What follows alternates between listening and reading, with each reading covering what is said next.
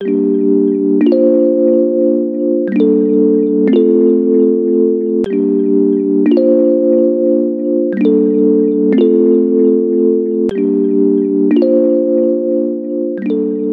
is Vania. If you didn't know, I have the pleasure of serving here as the director of art and prayer. So creativity and prayer is what I do. Excited to be here this morning. Before we get started, I have a question for you. Um, I want you to look at the person next to you. That's your neighbor. Go ahead and look in their face, look in their eyes, and if there's no one, look across the aisle to the other person who has no one. Great, that's your neighbor. I want you to ask that person, is God beautiful to you? Like, talk about it for a second. Get their answer. Don't just do it as a pleasantry. Ask them, is God beautiful to you?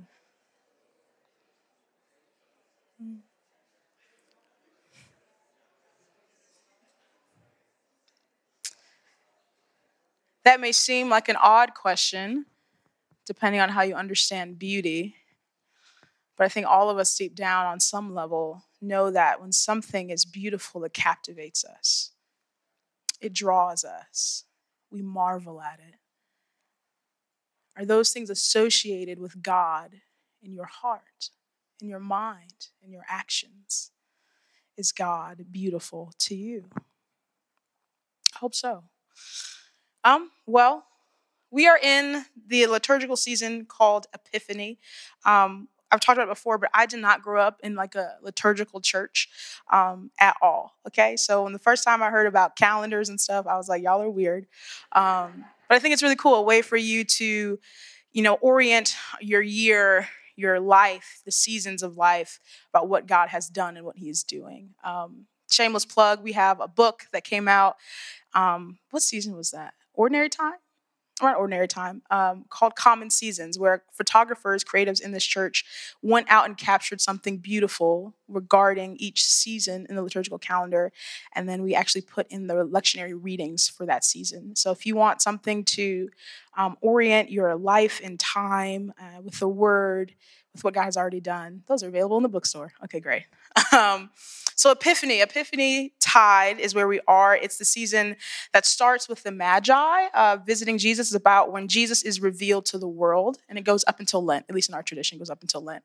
And the final Sunday in Epiphany is Transfiguration Sunday. That's actually next Sunday, the 19th. So we are going to do a mini-series the next couple weeks called Brilliant, and it's centered on the story of the Transfiguration and the themes of beauty and glory. All right.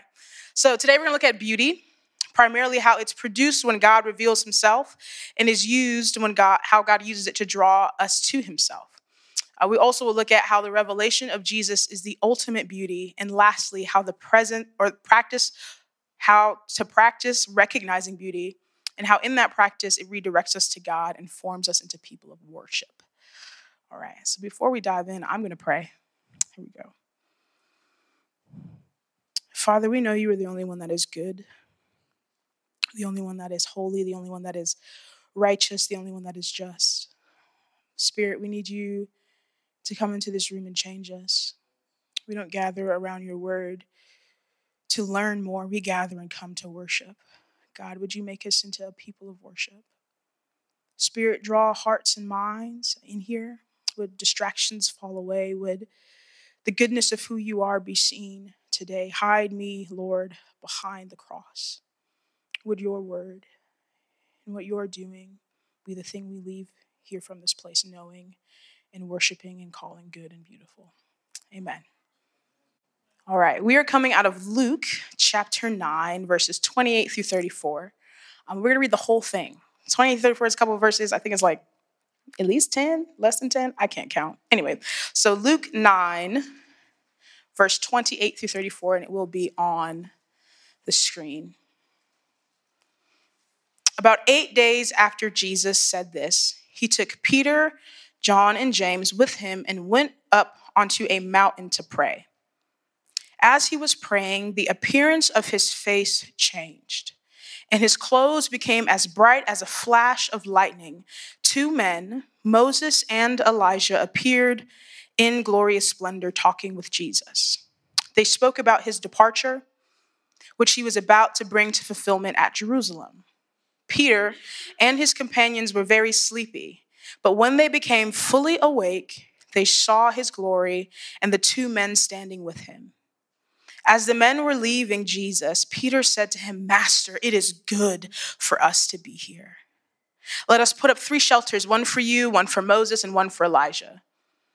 He did not know what he was saying. While he was speaking, a cloud appeared and covered them, and they were afraid as they entered the cloud. A voice came from the cloud saying, "This is my son, whom I have chosen. Listen to him." When the voice had spoken, they found that Jesus was alone. The disciples kept this to themselves and did not tell anyone at the time what they had seen. All right, so there's so much kind of going on in the scene. We kind of like plop right down into this situation. So let's get situated in context. Previously in the chapter, Jesus asked the disciples, "Who do you say I am?" You know, it's a time where he got them away from the crowd and he's differentiating who the crowd says, who the religious leaders say. And he asked them, "Who do you say I am? Those of you who have been with me, traveling with me, committed to me, what do you say that I am?" The crowds have an opinion. Your mama's got an opinion. Everybody else has an opinion. But you that have been with me, who's seen what you have seen, who am I? And Peter gets it right. He speaks up and says, "You are the Messiah." In Matthew's account, Jesus commends them in saying, "You got this right, but it's because the Father has revealed this to you." Jesus then goes on to tell them the type of Messiah he would be. They, for so long, had been expecting a warrior king, someone who would overthrow the Roman government and usher in a religious and social economic peace that would basically put them back on top, and that Messiah would rule as God's judge on the earth. They were wanting someone valiant, someone strong, someone big, someone brave. They had been told their whole lives, "That's your Messiah." But turns out, the warrior that they would get was the one who would die on a cross. He would suffer. He would be rejected. And the only way he was ascending to a throne was after death on a cross. So he busted up all their expectations of what his mission would look like. So it's in this paradigm shift that the transfiguration happens. After the truth is declared and assumptions are busted, Jesus is further revealed in his glory, and that's beautiful. The revealed Jesus is beautiful. Even if it's not your expectation of what you thought he would be, he will always be better, always be fuller, always be more complete. But how do we get to this concept of beauty? We have this scene where Jesus was on a mountain glowing. But how do we get to call that beautiful? How do we get to call his revelation beautiful? Let's look at the text, verse 29 through 30. "And as he was praying, the appearance of his face changed, and his clothes became as bright as a flash of lightning. 2 men, Moses and Elijah, appeared in glorious splendor talking with Jesus." Hop down to verse 32. "Peter and his companions were very sleepy, but when they became fully awake, they saw his glory and the 2 men standing with him. As the men were leaving Jesus, Peter said to him, 'Master, it is good for us to be here.'" In verse 29, describing the change for Jesus is actually the Greek word leukos. It legitimately means bright, light, brilliant, especially bright, from whiteness, dazzling, white. Like that's the definition. Like you look up the word, it's like bright, very plain, very upfront. It is a translation not trying to mean anything deeper. It is exactly what it is. It's a bright light. Jesus was glowing. He was bright and on the light, glowing from his face. But in verse 32, where it says, "Peter and his companions were very sleepy, but when they became fully awake," what does the text say that they saw? It says glory. The word there for glory in the Greek is translated as splendor or brightness. So then we can say when they saw his leukos, they saw his doxa, his splendor, his brightness. When they saw his brightness, they saw his glory. When they saw his brilliance, they saw his splendor. So glory, the glory of God, Jesus revealing himself, is wonderful. And so they're Hebrews. You have to understand that these Hebrew boys would know that there was a confluence and a merging of concepts when glory showed up because of how it showed up in the Old Testament. For them, they would know from the Psalms and the prophets that when they would behold God's majesty, splendor, and brilliance and goodness, it came alongside with glory. They weren't all these separate concepts. And that's not all they would have known. They would have had this experience being on a mountain with Jesus and him glowing in his glory and the cloud, and then these witnesses coming and the voice proclaiming. They would have had pulled in these stories from their heritage, from their lineage, because they were good Hebrew boys. They would have recalled Moses being on yet another mountain, receiving the law, and there being enveloped by a cloud and his face glowing with the glory of God so much that people couldn't look at it. They would have recalled God leading the children of Israel by cloud and by day and night, representing God's presence with his people. And that same cloud literally fighting on their behalf, pushing back the Egyptians so they could cross the Red Sea. They would have recalled all in this moment the glory of God falling as a cloud in the tabernacle, signifying God was with his people, unlike every other god that was in the nations surrounding them. Their gods were too far and wanted too much. They would have connected that them standing on this mountain before this brilliant, glowing Jesus, enveloped by a cloud next to Moses and Elijah, meant that they were in the presence of Almighty God. Seeing Jesus was seeing the glory of God, or as the Bible Project puts it, Jesus is the incarnation of divine glory. It's God with us. And what happens to the Hebrew boys? They were utterly captivated. So point one, the revealed Jesus should captivate us. What's interesting to me is if you didn't know that your brain as a human, well, one, you have a brain, congratulations. But your brain doesn't actually process information by thinking first. The first thing your body gets information by is by sensing.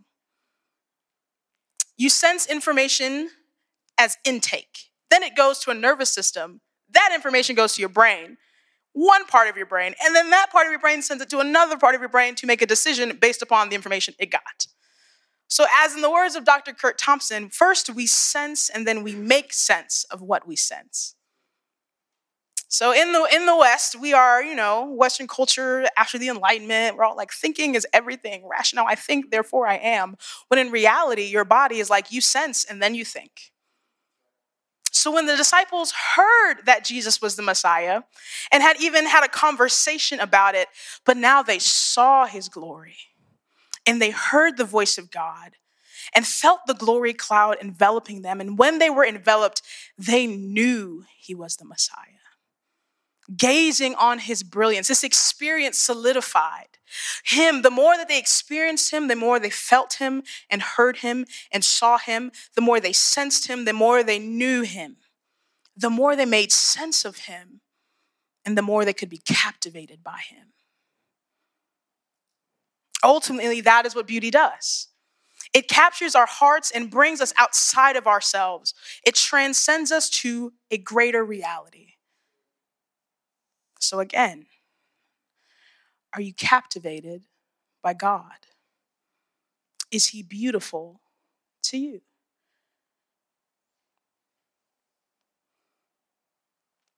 If that seems like a kind of up here question, we'll bring it down. Is he more than a religious system for you?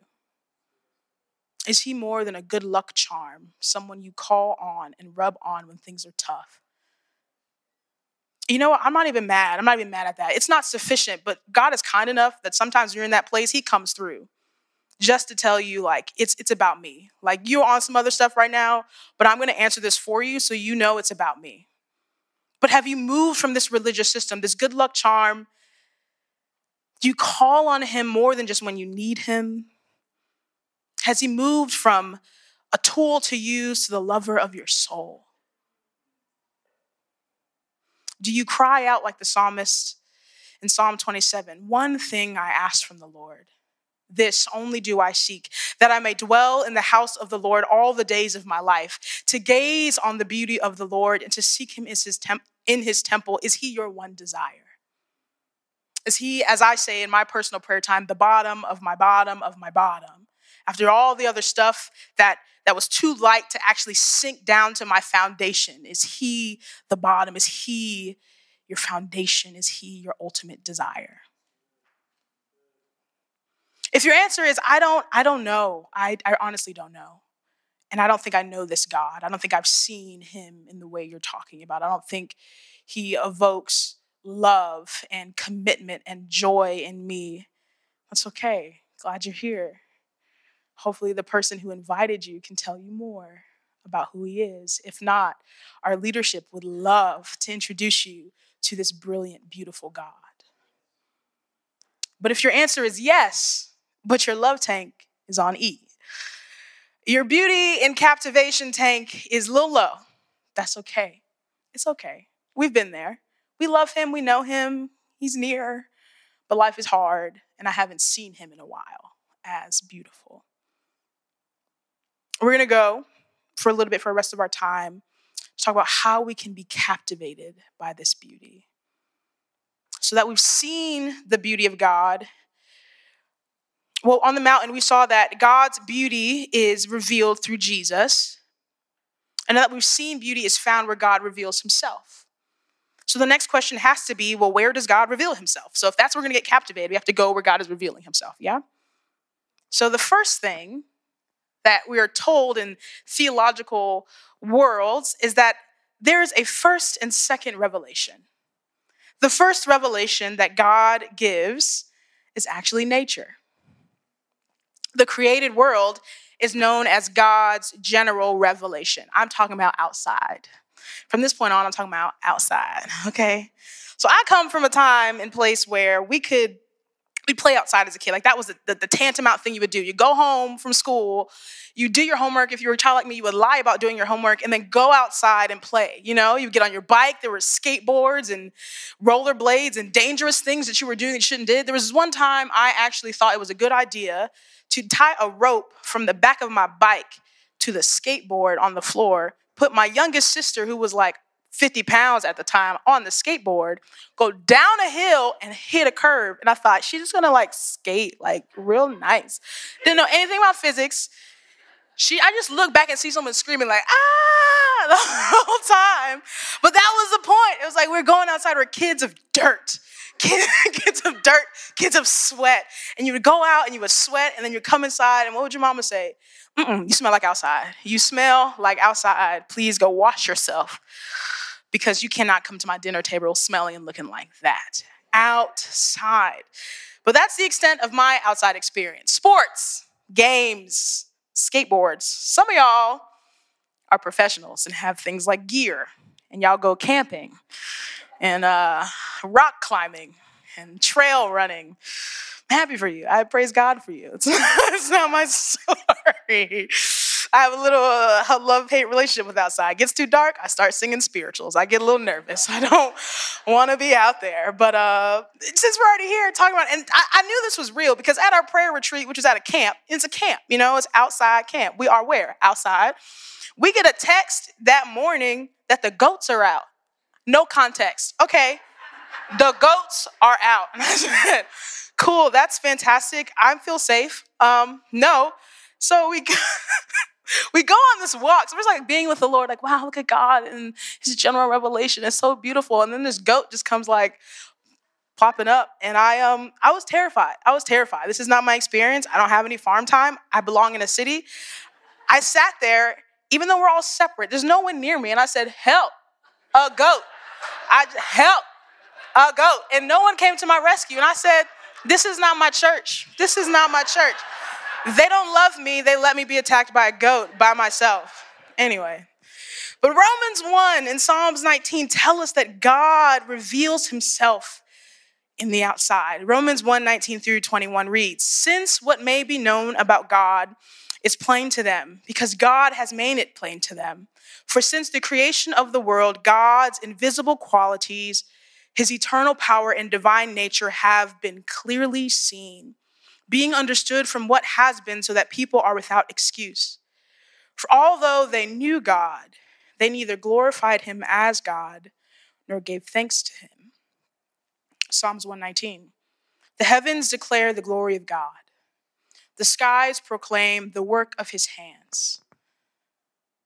Outside reveals to us a good God. When you look up at the creation in the sky, whether it's the beach or the mountains, something should grip you with awe, its vastness, its interconnectedness, its detail and beauty. The biodiversity in one garden should blow your mind when you just get down to it. The one thing I've loved about learning science, and I'm not even like a person who really knows that much, but the more you knew about how DNA and plants, the one thing we learned, what is it? The mitochondria is what? Fantastic. You all went to school. I'm proud of you, right? But the more you learn that there's one part of one cell and those cells together make up one part of one organism, and that organism reproduces itself to make a plant, and that plant is only one of billions. And you see the detail, you're like, oh my gosh, God is brilliant. God is amazing. Or being on this beach and you're like, you can touch the sand, which is like terrible because like glitter, it gets everywhere. And I don't even know trillions, I don't know what's bigger than trillions, someone tell me later, trillions upon trillions of grains. And they stop, the water stops right where it's supposed to stop, and it goes beyond, as you can see, knowing there are depths of the ocean humans have not touched yet. God is brilliant. Scripture says that deep in man's knowledge, we know something made this. Someone made this, and whoever they are, they're good. See up in the stars, the constellations, just like the reality that we are one planet in one solar system, and this solar system is one of billions. And we can't even see far. The fact that the light we get from the daytime was shined hours ago, times ago, blows our mind to say this must have been made. This must have been ordered. This must have been specifically done, and whoever did it is brilliant. And for the Christian, we can actually take the next step in that, besides just recognizing God, but we can worship. We can worship and say, wow, because we know him. We know the one who made it. We know the brilliant one. We know this one who used beauty to captivate us and make himself known in the earth, and we can respond and worship. Right now, we kind of live in a time where I love the fact that, mental health is like a very big conversation in our nation. For it all the time, but sometimes we reduce going outside to just like a mindfulness practice. Like that's all it needs to be. Like feeling sad, get your vitamin D, go outside, do that. But Romans alludes that the proper response to engaging with God's revelation is actually worship. To see him in all things and respond in worship. We are to behold glory. So what can that look like? How do we behold glory responding to the revelation of God's goodness? Number one is really simple. Go outside. Go outside. Go to the outside that you have not been before or the one you have done. I don't know where that's going. Anyway, but go outside and take your practices outside with you. These practices don't save you, but they do keep you close to the Father. Simple things like a prayer walk. Take your prayer time on a walk outside. Go be with God in what he has made. So you can get lost in wonder and beauty. And this could be 5 minutes. I don't know your time constraints. I don't know your life limits. This could be your lunch break. This could be 5 minutes between diaper changes and naps. It can be whatever it needs to be, but go outside. Be with him.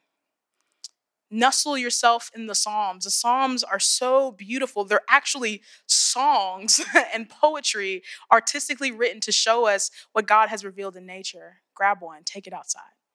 Get lost in the wonder and beauty. Nerd out a little bit. For me, that has looked like, and not all the time, but I remember picking up this leaf on my walk time on a lunch break, and at the back of it on the back of a leaf. I don't know what it's called, but the little branches that come from like the middle part. Someone's nodding at me. They got me and like they were so specific. They looked like the branches on my hand. And I said, wow, I don't even know what these are called right now, but that's okay. But like the fingerprints, like they were so specific. And I knew that was a part of how water was distributed, how life went through the whole plant. And it just get really specific. Just look at it and get lost. It's okay.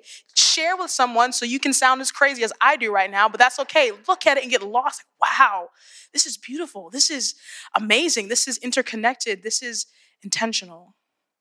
And then in all of the getting lost in wonder and beauty, praise him as you are captivated. Praise him as he meets you there. It can also look like, not even like your pretty prayer time. Like take your ugly prayer time outside. Like if you saved, you got ugly prayer time, okay? You do. You just that. Take that outside. Because God meets us. Like if we believe that his spirit is with us, he goes before us, he meets us where we go to meet with him. Yeah? We might even believe that he prepares a place for us to go meet him there. A prepared place for me one time was at Tanglewood Park. I struggled with anxiety, and I was having a terrible time. I don't know what point in life, just everything was on fire. It felt like the whole world was on fire. And so I went up to Winston-Salem, Tanglewood Park, and the park is beautiful. Like it's hard to be stressed and angry in nature. It's because then you get lost. You feel small. You feel like, oh, it's really not all about me. It's not all about me. Oh, there's someone else in control. So in my ugly prayer time in public at this park, God was like, go look at those ducks. I said, look at the ducks. He said, sit down and look at the ducks. And so for 20 minutes, I sat there and cried and watched these ducks just go back and forth on the water. And I just felt like God was leaning into me and said, their feet, if you know ducks' feet underwater, they're freaking out, right? Like under the water, they're just like, like the whole time. But he reminded me, he was like, the sparrow. Remember the sparrow? Remember how none of my creation actually works for what they need? You're so anxious for your provision. They are literally just living the life I've given them to live. And I'm providing every step of the way. He made Matthew 11, Matthew 6 and 7 come alive to me by watching some ducks.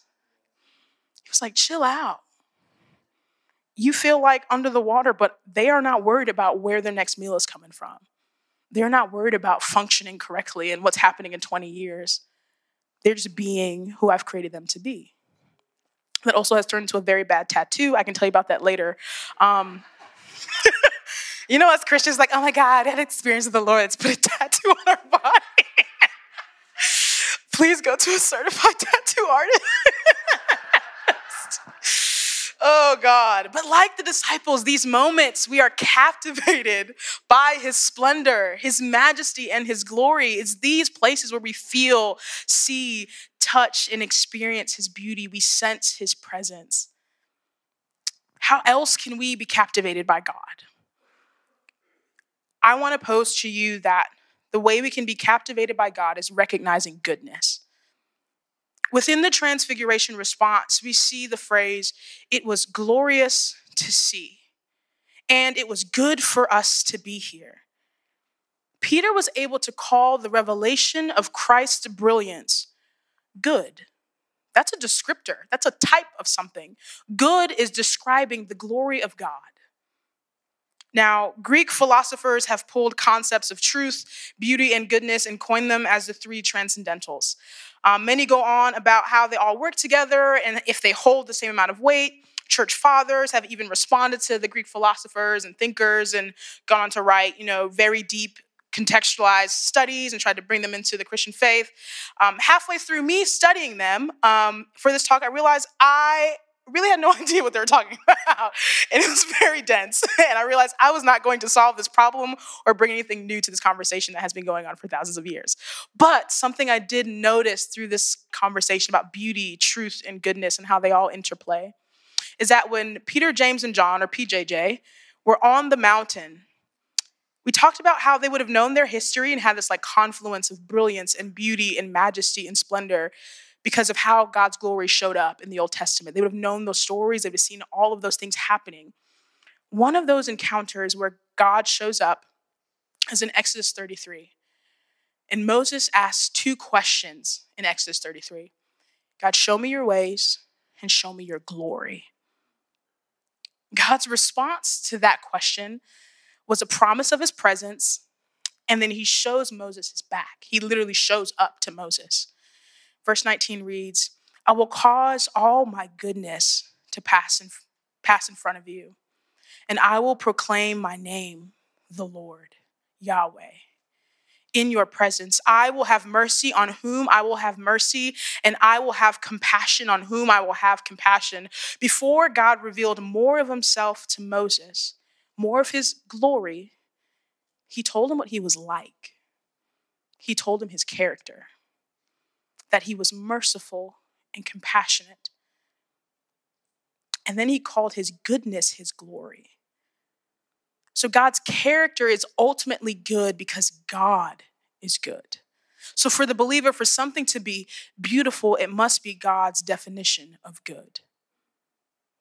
Some try to extrapolate beauty apart from God's goodness and try to chase aesthetics over the revealed God.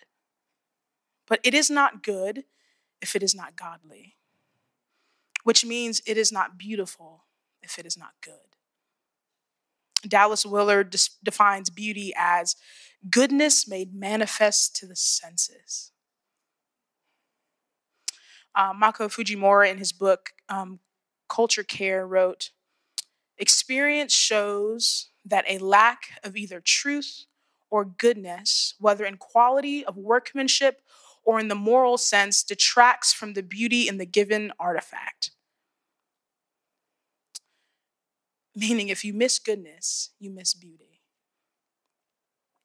If we get the definition of what God is good, well, here we go. If we get the definition of goodness from God, then that means we get all of the definitions from God's word. We have to let the word guide us into recognizing goodness, because if we see goodness, then we can be pointed back to beauty and captivation into God's glory. And I would be remiss if I didn't take this moment to address artists and creatives, okay? Art and prayer is kind of my realm, but I am a creative person. My whole life is art. But art, like everything else, was affected by the fall, affected by the Enlightenment, affected by the Industrial Revolution,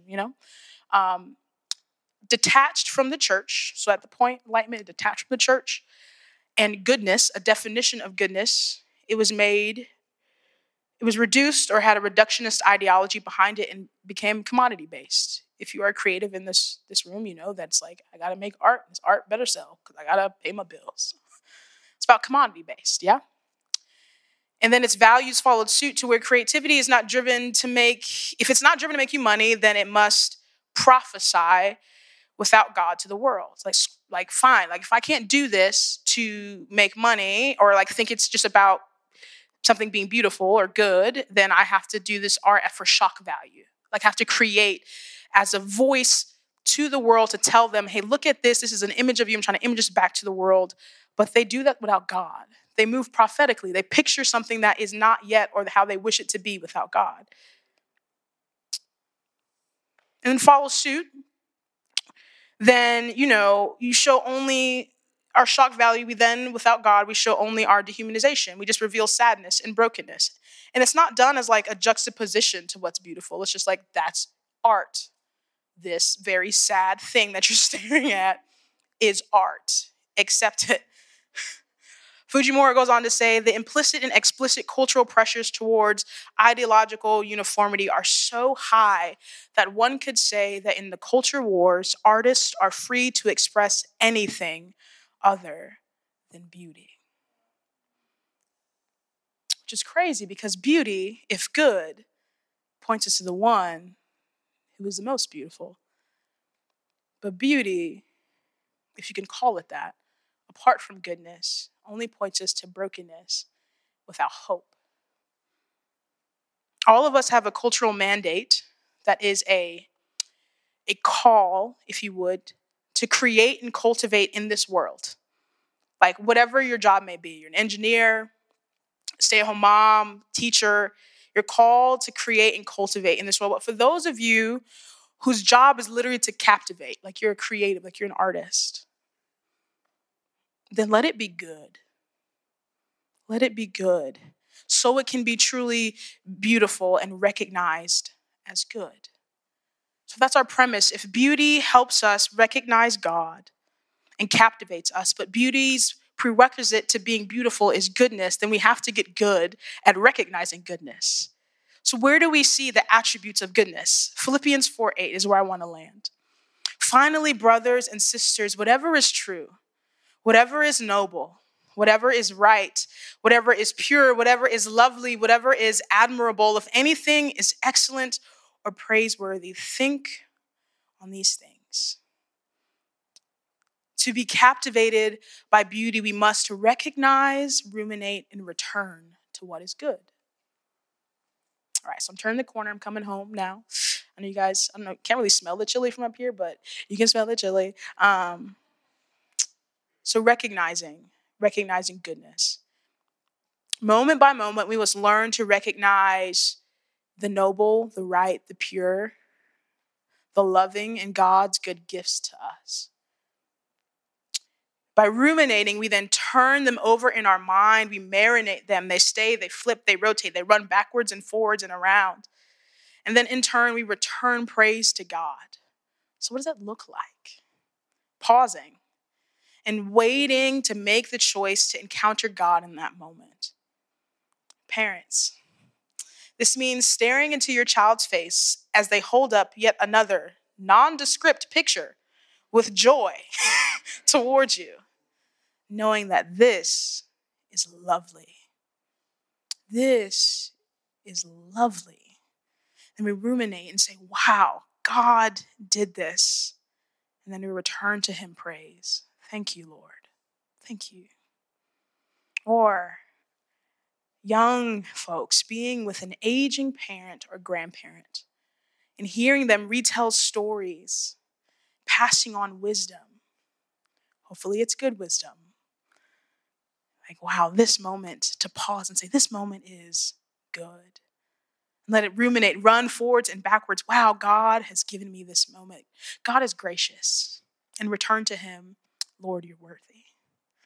Or recognizing a moment like sitting at a table with loved ones where there is laughter and joy. Like I hope we can do in the next couple minutes. And to know that this moment is beautiful. And to ruminate on this and say, wow, God gave me this moment. This is good. And return to him praise, saying, thank you, Lord. These are opportunities to practice recognizing the beauty of God. Moments to be captivated in your senses, seeing him moving and working in the world more clearly. He's revealed them to us. And it's us sensing him in the brilliance of him pulling us out of our reality into his. Most of us live into a story, but most of the time we don't realize our story are things that are just in the cultural waters of the day. We get lost in the mundane where we can't recognize what's good, what's right, what's true, what is God saying, what is the world trying to influence me into, even in the small moment. But to take the moment to repause and go back into God's story, to recognize him, to see him, to sense him, to taste him, to touch him, to feel him, is how we are formed. Beauty is used to form us, and beauty is a juxtaposition of what is not beautiful. If you have something good and beautiful standing next to something that is not good and beautiful, it gets very clear if we use God's definition of beauty. Dr. Elaine Scarry wrote, beauty sooner or later brings us into our own capacity for making errors. Meaning, the beautiful next to the unbeautiful is clear to see. So for those of you who have yet to be captivated by Christ, yet to be evidenced by your surrender to him in your everything, seeing him as beautiful and brilliant, then your errors should be clear. But there's always an open invitation that says, follow me. Follow me. You against me, the perfect against the imperfect, should expose what is not correct. But there's an invitation from beauty that says, follow me so I can remake you into what is beautiful. Christian, before a brilliant Christ, we can easily see the areas in our life that need to be surrendered to him. That's beauty against what is not beautiful. And we can always respond, you are good. I am not. Here I am again. And in all our surrender to the truly beautiful one, like 1 John 3:2 says, what we will be has not yet been made known. But we know that when Christ appears, we shall be like him. For we shall see him as he is. And that reality is brilliant. We'll be transformed into brilliance. We will share in a glory that is only the glory given by God because we surrendered our life to the most beautiful one. That is the invitation. I'm done. That's the invitation of beauty. To recognize what is good and surrender to it. To recognize what is not beautiful and leave it. To return to goodness, and goodness is a person, and that's Jesus. There is no hope in this life other than Christ. But the promise he gives us is a change and to being renewed from what we once were, lost, hurt, and in some passages, an enemy into a friend, from ugly to beautiful. And it's free. Free. Let's pray. Jesus, we thank you that you're kind. We thank you that you are brilliant and good. We know that you are the only one who can satisfy us. God, this week, would you ruminate in our minds that question, is God beautiful to me? Is he worthy of all of my everything at all times? God, I pray that response would be yes, and yes again, and yes again. For those of us struggling, for those of us in a dark place, would it be yes again? For those of us unwilling to let go of the sin in our life, God, would it be yes again? For those of us unwilling to let go of the things that hold us back, our distractions, our vices, God, would it be yes again? For those of us who have not quite said you're enough because we're scared of what we might lose, would we see you as good and worthy of our everything? God, would surrender be the response to beauty? Would our hearts be captivated for years to come and recaptivated? God, would you breathe fresh life into those who are weary? Would you make yourself shine to them in some way? Would they sense you, know you, feel you, taste you, touch you? Would they taste and see that the Lord is good? Would they long to dwell at your temple and stare at your beauty? God, we need you. Change us. Change us, God. Amen.